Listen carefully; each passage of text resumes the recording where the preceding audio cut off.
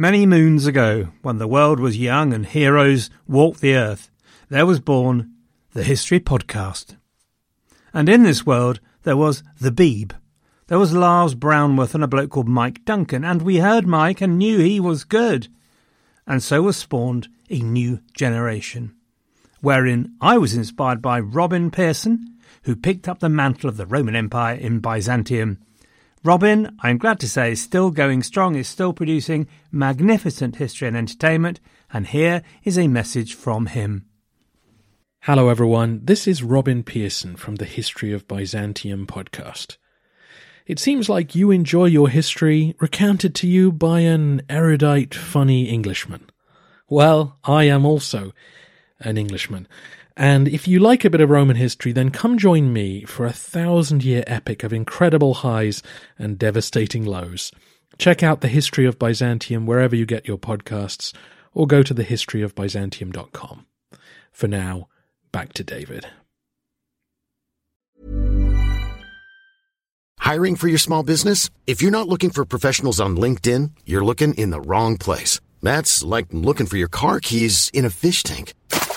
LinkedIn helps you hire professionals you can't find anywhere else, even those who aren't actively searching for a new job but might be open to the perfect role. In a given month, over 70% of LinkedIn users don't even visit other leading job sites. So start looking in the right place. With LinkedIn, you can hire professionals like a professional. Post your free job on linkedin.com/people today.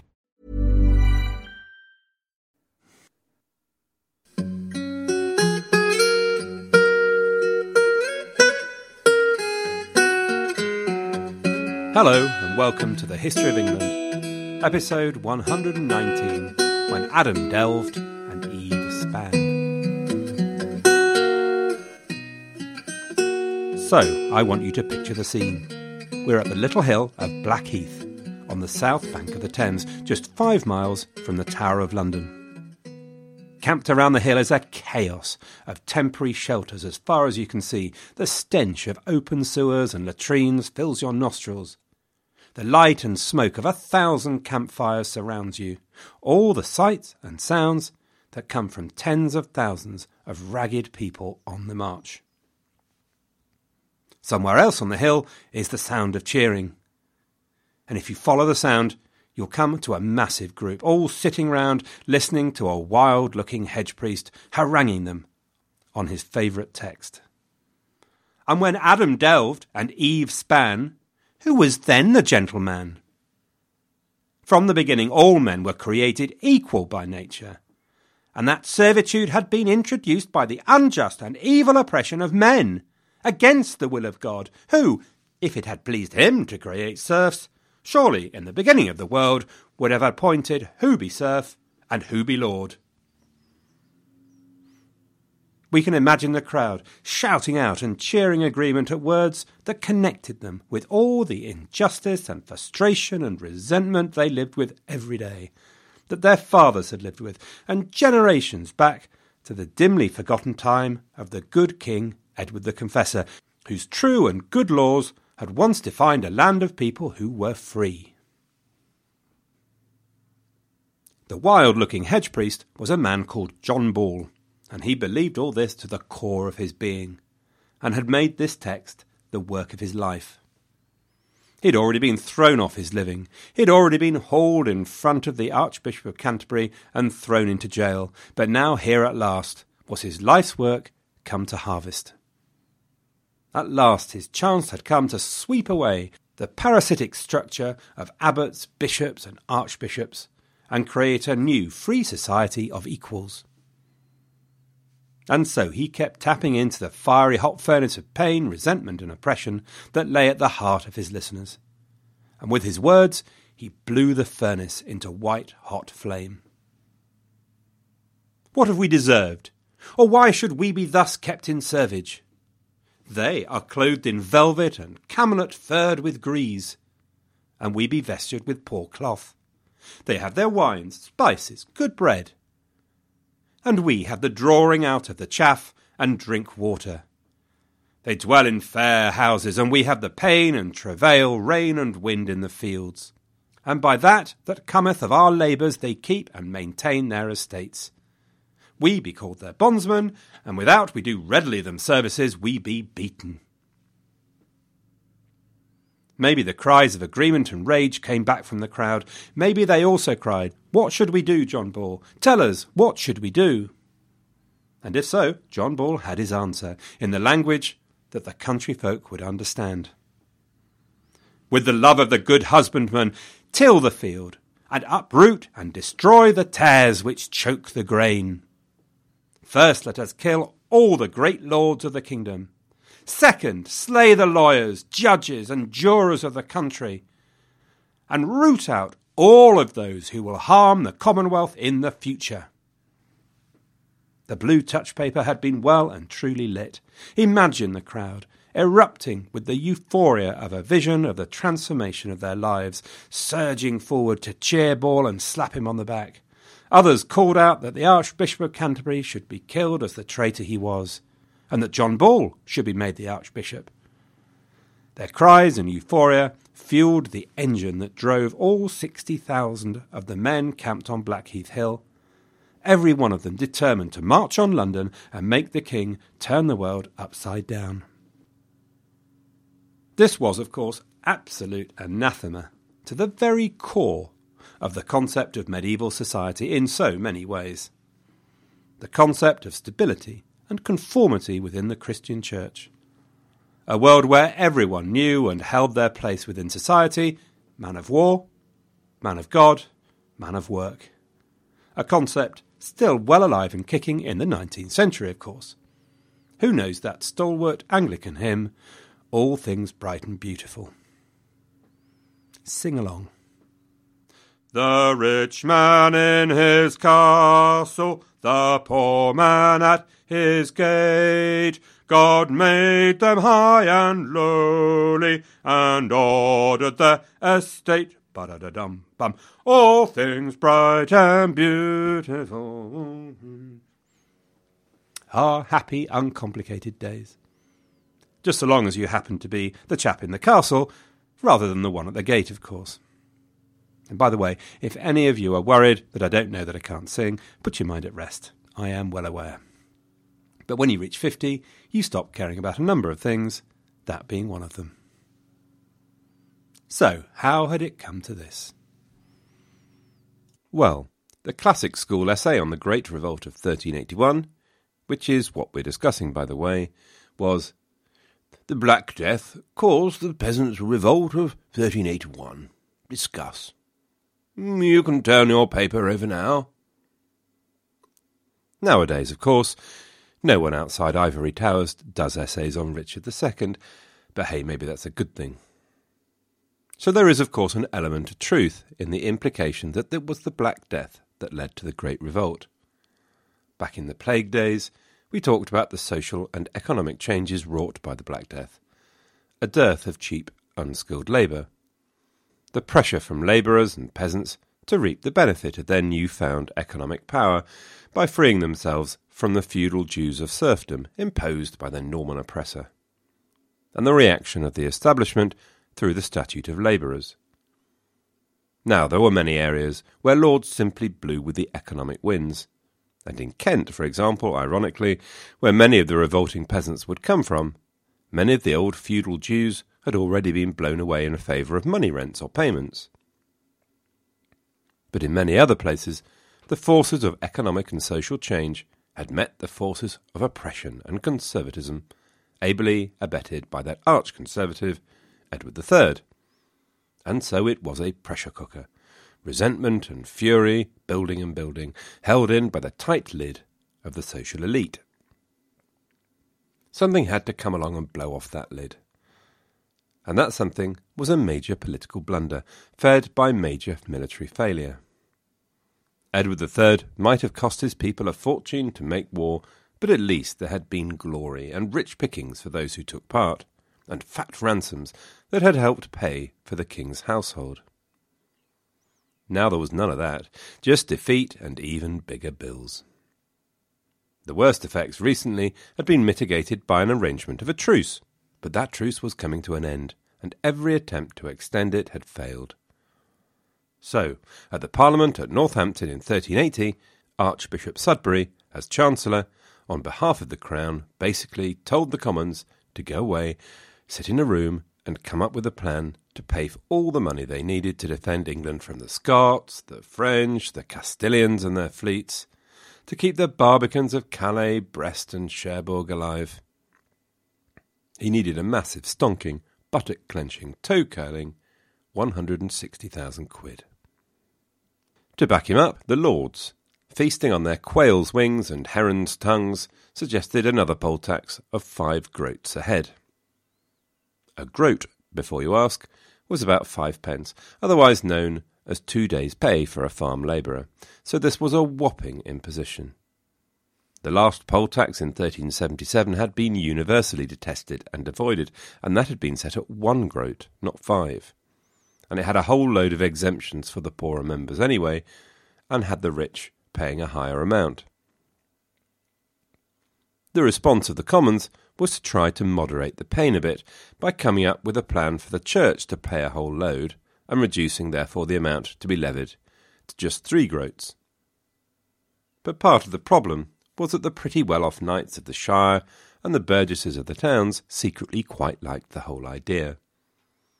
The king had been tapping them up for cash for years, and here was a way to share the pain and access a whole new reservoir of wealth. So they caved into the idea and voted it through. From January, the King's Commissioners flew out from London like a swarm of locusts, desperate to collect the money as quickly as possible so that campaigning could start. A new treasurer had been appointed, Robert Hales, a man of wide experience. He was the prior of the Knights of St. John, known as the Hospitallers, an order every bit as famous as the Templars. He'd seen crusades in Cyprus, had been on the Regency Council, had wide lands and nice houses in Essex and London, and now his job was to make sure that poll tax was paid. Hales was probably delighted at his new role, and no doubt expected a lucrative bit of backsheesh to boot. In fact, he was to find it a poor career move by and large. What Hales found when he got into things was widespread failure. The early tax receipts were rubbish, way less than expected. And this was despite particularly aggressive collecting efforts. As an example of this, at the last poll tax, people had avoided tax by hook and indeed by crook, and one way was to declare women as unmarried and therefore not eligible. Now the good villagers of Fobbing in Essex claimed that a commissioner had been lifting young girls' skirts to see if they'd had intercourse, which seems at best zealous, and at worst, well, just not good. As far as Hales was concerned, the poor returns had to be the result of corruption or incompetence.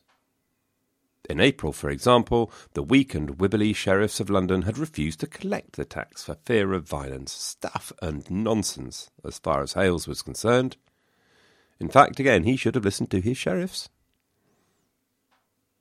So, on the 30th of May 1381, John Brampton, a new commissioner sent to sort things out, arrived in the village of Brentwood in Essex. Behind him were 2 burly and menacing sergeants. Around his shoulders were the centuries of tradition of obedience and authority.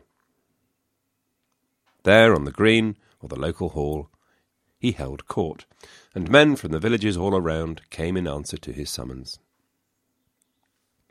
In front of him came the figure of one Thomas Baker, of the tiny village of Fobbing.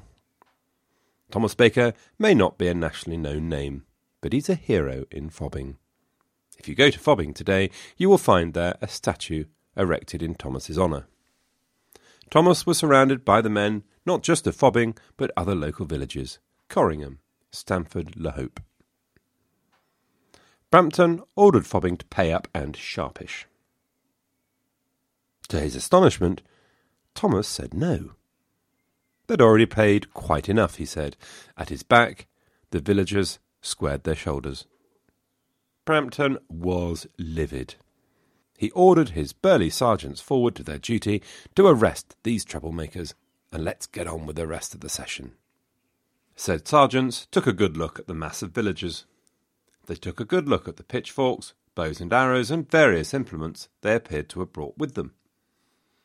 As far as they were concerned, there was only one way forward they were going, and that was backwards. Brampton at some point also managed to pick up on the ambience, and in the finest tradition of chivalry, when danger reared its ugly head, he bravely turned his tail and fled. At the time, Thomas Baker and the villagers very probably had no intention of causing a national revolt.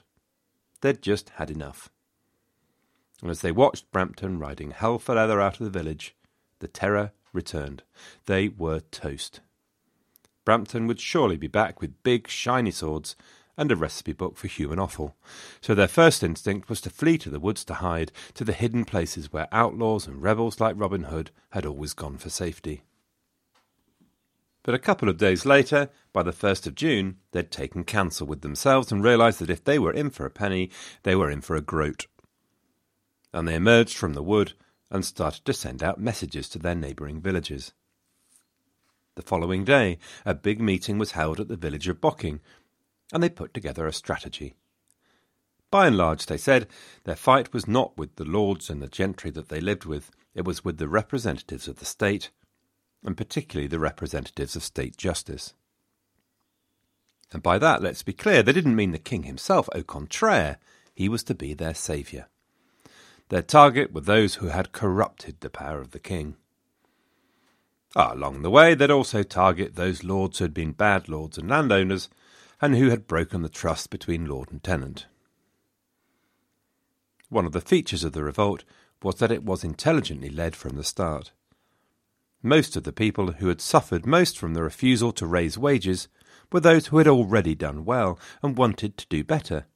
So the names we hear of are of the franklins, the bailiffs, the village leaders. And so there was always an organisation and structure to the revolt. The targets were carefully selected, the people like sheriffs, tax commissioners, justices, predatory landlords that everybody hated. There was a minimum of looting. Each community had a leader, each in close communication with others, and this cellular structure helped the revolt spread fast. And finally, it was driven by intimidation and fear. Men who didn't go along with it were punished and beaten. Pretty soon, other leaders were emerging in addition to Baker, and the revolt had spread to Kent. Names like Jack Straw and Abel Kerr appear. As it spread, the rebels put their agreement into place. They targeted government officials and those landlords they most despised. So in Kent, Justice Robert Belknap was run out of town when he tried to hold a court. The local jurors who had testified against the villagers were not so lucky. Their heads ended up on the end of long poles.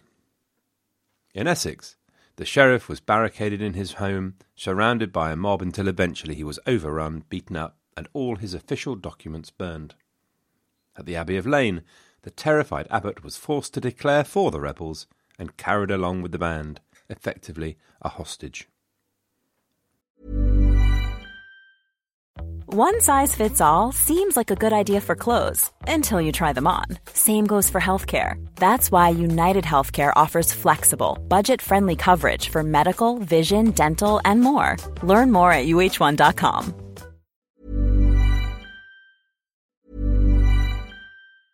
Mom deserves the best, and there's no better place to shop for Mother's Day than Whole Foods Market. They're your destination for unbeatable savings, from premium gifts to show-stopping flowers and irresistible desserts. Start by saving 33% with Prime on all body care and candles. Then get a 15-stem bunch of tulips for just $9.99 each with Prime. Round out Mom's menu with festive rosé, irresistible berry chantilly cake, and more special treats. Come celebrate Mother's Day at Whole Foods Market. When you need mealtime inspiration, it's worth shopping Kroger, where you'll find over 30,000 mouth-watering choices that excite your inner foodie. And no matter what tasty choice you make, you'll enjoy our everyday low prices, plus extra ways to save, like digital coupons worth over $600 each week. You can also save up to $1 off per gallon at the pump with fuel points. More savings and more inspiring flavors make shopping Kroger worth it every time. Kroger, fresh for everyone. Fuel restrictions apply. As the revolt grew, bands of rebels began to converge and sweep along the roads leading to Canterbury. And by this time they'd acquired the leaders who would be most remembered for the revolt, Wat Tyler and John Ball. John Ball we've heard a bit about, a genuine firebrand social revolutionary. Of course, we know naff all about Tyler's background, apart from the fact that he was probably a Tyler, since he wasn't part of the aristocracy, but it seems he came from Essex, might have been involved in the war with France, and had gone into Kent to raise the revolt. He was a bold, aggressive man. He had a clear vision for the revolt, and what it should try and achieve. For a while at least, Tyler and Ball kept the revolt away from being simply a chance to give vent to all the frustrations of life and do a bit of good, honest looting. They gave the whole thing purpose. Throughout, Tyler and Ball seem to have managed to work with and communicate with all the other local leaders and band leaders, tying the different groups together and giving the whole thing coherence. And while the revolt seems to have been driven by Essex and Kent, there's plenty of reference to messages sent to East Anglia, Sussex, and Bedford. The purpose that emerged was exemplified by what became the watchword of the revolt. "With whom holds you?"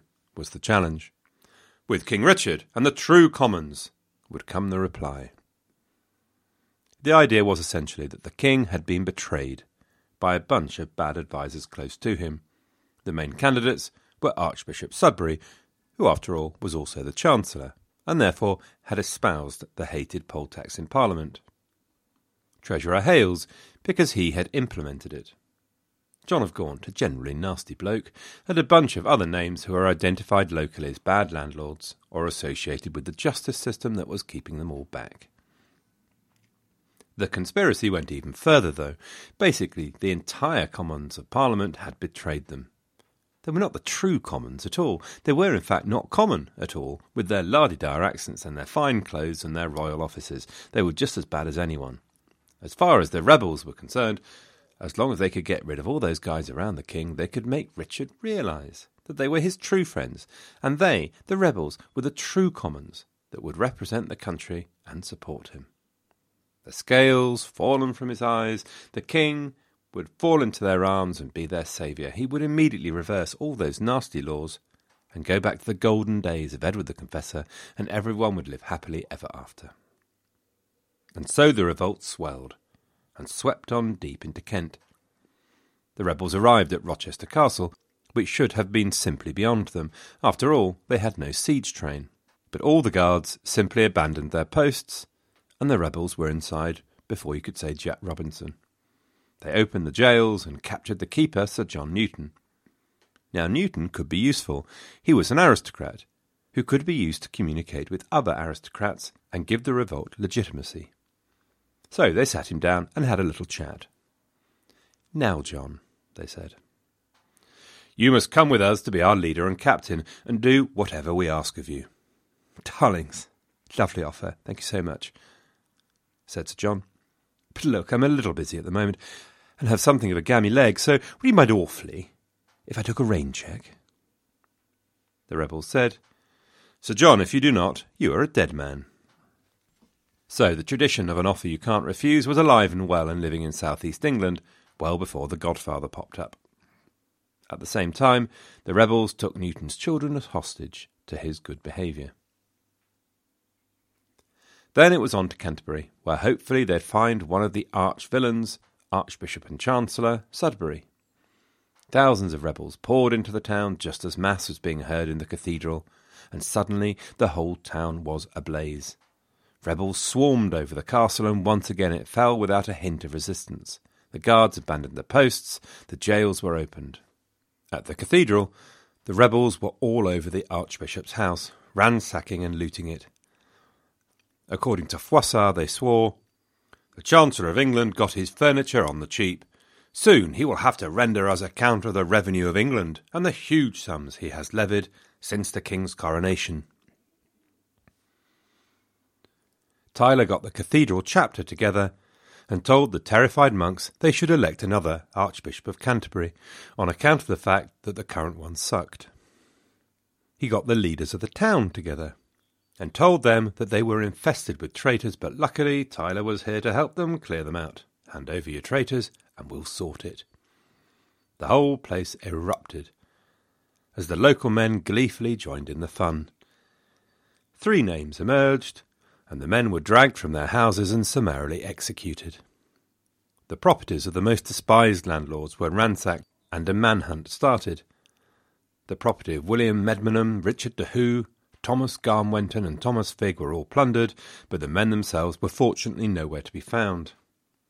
Other local dignitaries like John Tebbe and their agents like John Teese, a manorial official, were found and murdered. We have now got to June the 11th, and the whole shebang has been going on for close to 2 weeks. So, I hear you ask, where is the king and his councillors? Presumably there's a big army of hard-faced blokes and indignant landlords cased in shiny metal heading towards the rebels right now as we speak. Well, no, as it happens. Because look, here's the thing. John of Gaunt was away up north in Scotland negotiating. And guess who was with him? The army, that's who. OK, I hear you say, but there are lots of other royal uncles, aren't there? What about Edmund of Langley, Earl of Cambridge? Nope, he's away down in Plymouth with an army bound for Portugal, waiting for the wind to change. OK then, Thomas of Woodstock, soon to be Duke of Gloucester. Nope, he's away in France with an army. So the rebels had picked a really, really neat time. Basically, the king and the government were as exposed as they could be, though it's fair to point out that since this thing had never happened before, they could hardly expect to have been planning for it. Nope, the young king, just a puny 14, was up the Thames at Windsor. 27 miles away as the crow flies, but a lot further as the River Thames meanders. But by the 11th of June, messages had been reaching Wat Tyler and his other leaders from 2 sources. Firstly, from friends in London, eager to join in the fun, inviting them to come and raise the flag of revolt there. Secondly, and most gratifyingly, messengers from the king. Wat must have been beside himself with excitement. Here's me, little old Wat, hobnobbing with the king's messengers, eh? Way to go, Wat. The king and his council demanded to know why the commons were behaving this way, and could they please stop immediately and go and sit at the castle gate as usual, please. The answer would have horrified them. "You're all right, king," said Wat and John. "We've risen up to save you and the kingdom from traitors, and we'll keep going till the job's done, if you don't mind." No doubt the king's council debated long and hard, but in the end they probably didn't have a lot of choice. And in the end, in the words of Winnie, Jaw has got to be better than War, especially if your closest army is 200 miles away at the time. So they invited Tyler to talk at Blackheath, just outside London. Tyler was over the moon. Immediately he upped sticks, and off they hopped to Blackheath like a swarm of locusts, eating and burning everything in their way. And so we arrive at where we started, John Ball preaching and rabble-rousing over the campfires at Blackheath as they waited for their big day with the king. While they were doing that, the king and his council hopped onto a barge with lots of rich tapestries and soft cushions, no doubt, and arrived the night of the 11th at the Tower of London, with what remained of his council. Treasurer Hales was there, of course, more than a bit worried, aware that he was the main target of the rebels' fury. Richard FitzAlan, 4th Earl of Arundel, 35 years old and part of the Continual Council. 44-year-old Thomas Beauchamp, the 12th Earl of Warwick, and finally, the 53-year-old William Montague, Earl of Salisbury. Both Warwick and Salisbury had been involved in Edward's wars. Salisbury, in particular, is the same Salisbury that had commanded such a large role at Poitiers. We'll hear more of Arundel and Warwick in the reign of Richard. But we won't hear much more about Salisbury, who dies in 1397. And maybe this is because he stays loyal to Richard, but he also has a difficult time of it in his home life. Partly because of a legal dispute, but also because, at a tournament at Windsor in 1382, he rode in a friendly joust against his only son and heir, and killed him by mistake. I imagine that would take a lot out of you. In addition to these leading magnates were 2 other groups. There were Richard's contemporaries, the younger men and boys of his household. Significant among these are Henry Bolingbroke, and then Richard de Vere, a 19-year-old and Richard's closest friend. Sadly for Richard, his great confidant and mentor Simon Burley was not with him, but he was joined now by the leaders of London. I'll mention just two of these, since remembering names is a bit of a challenge of this podcast. Firstly, Nicholas Bremborough, a major player in the politics of London, an ex-mayor of London, a rich and influential merchant. And then William Walworth, the current mayor. We'll hear more of Walworth and Bremborough next week. On the 12th of June, a couple of things happened. First of all, a boat approached the tower from the rebels to check the details of the promised meeting. In the boat was a very agitated Sir John Newton, keeper of Rochester Castle. Now poor old Newton was in something of a state, eager to explain to Richard that he wasn't really on the side of the rebels, but if he didn't do the job, they'd promised to kill his children. Before long, Newton reappeared at the rebels' camp. Richard wouldn't meet with them today, but he would meet them tomorrow on the 13th of June, the feast of Corpus Christi. Wat Tyler and John Ball were delighted. The audience with the king was confirmed. It did give them a problem, or opportunity, a day off for thousands of expectant rebels.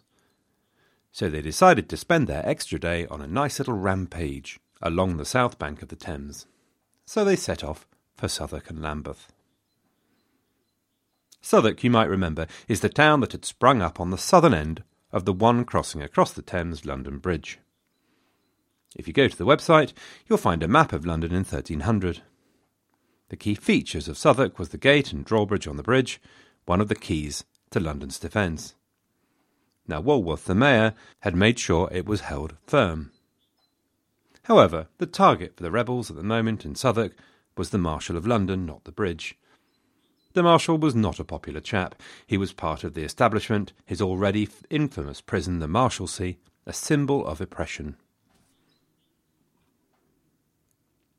The Marshal was not a stupid man, though, and by the time the mob had arrived, he had already legged it over the bridge into the city. So when the prison was opened and the prisoners released, he was nowhere to be seen. Meanwhile, the good folk of Southwark received the Kent and Essex commons with open arms. Not only that, but they passed the word that if they did get across the bridge, the commons of London inside would be with them too.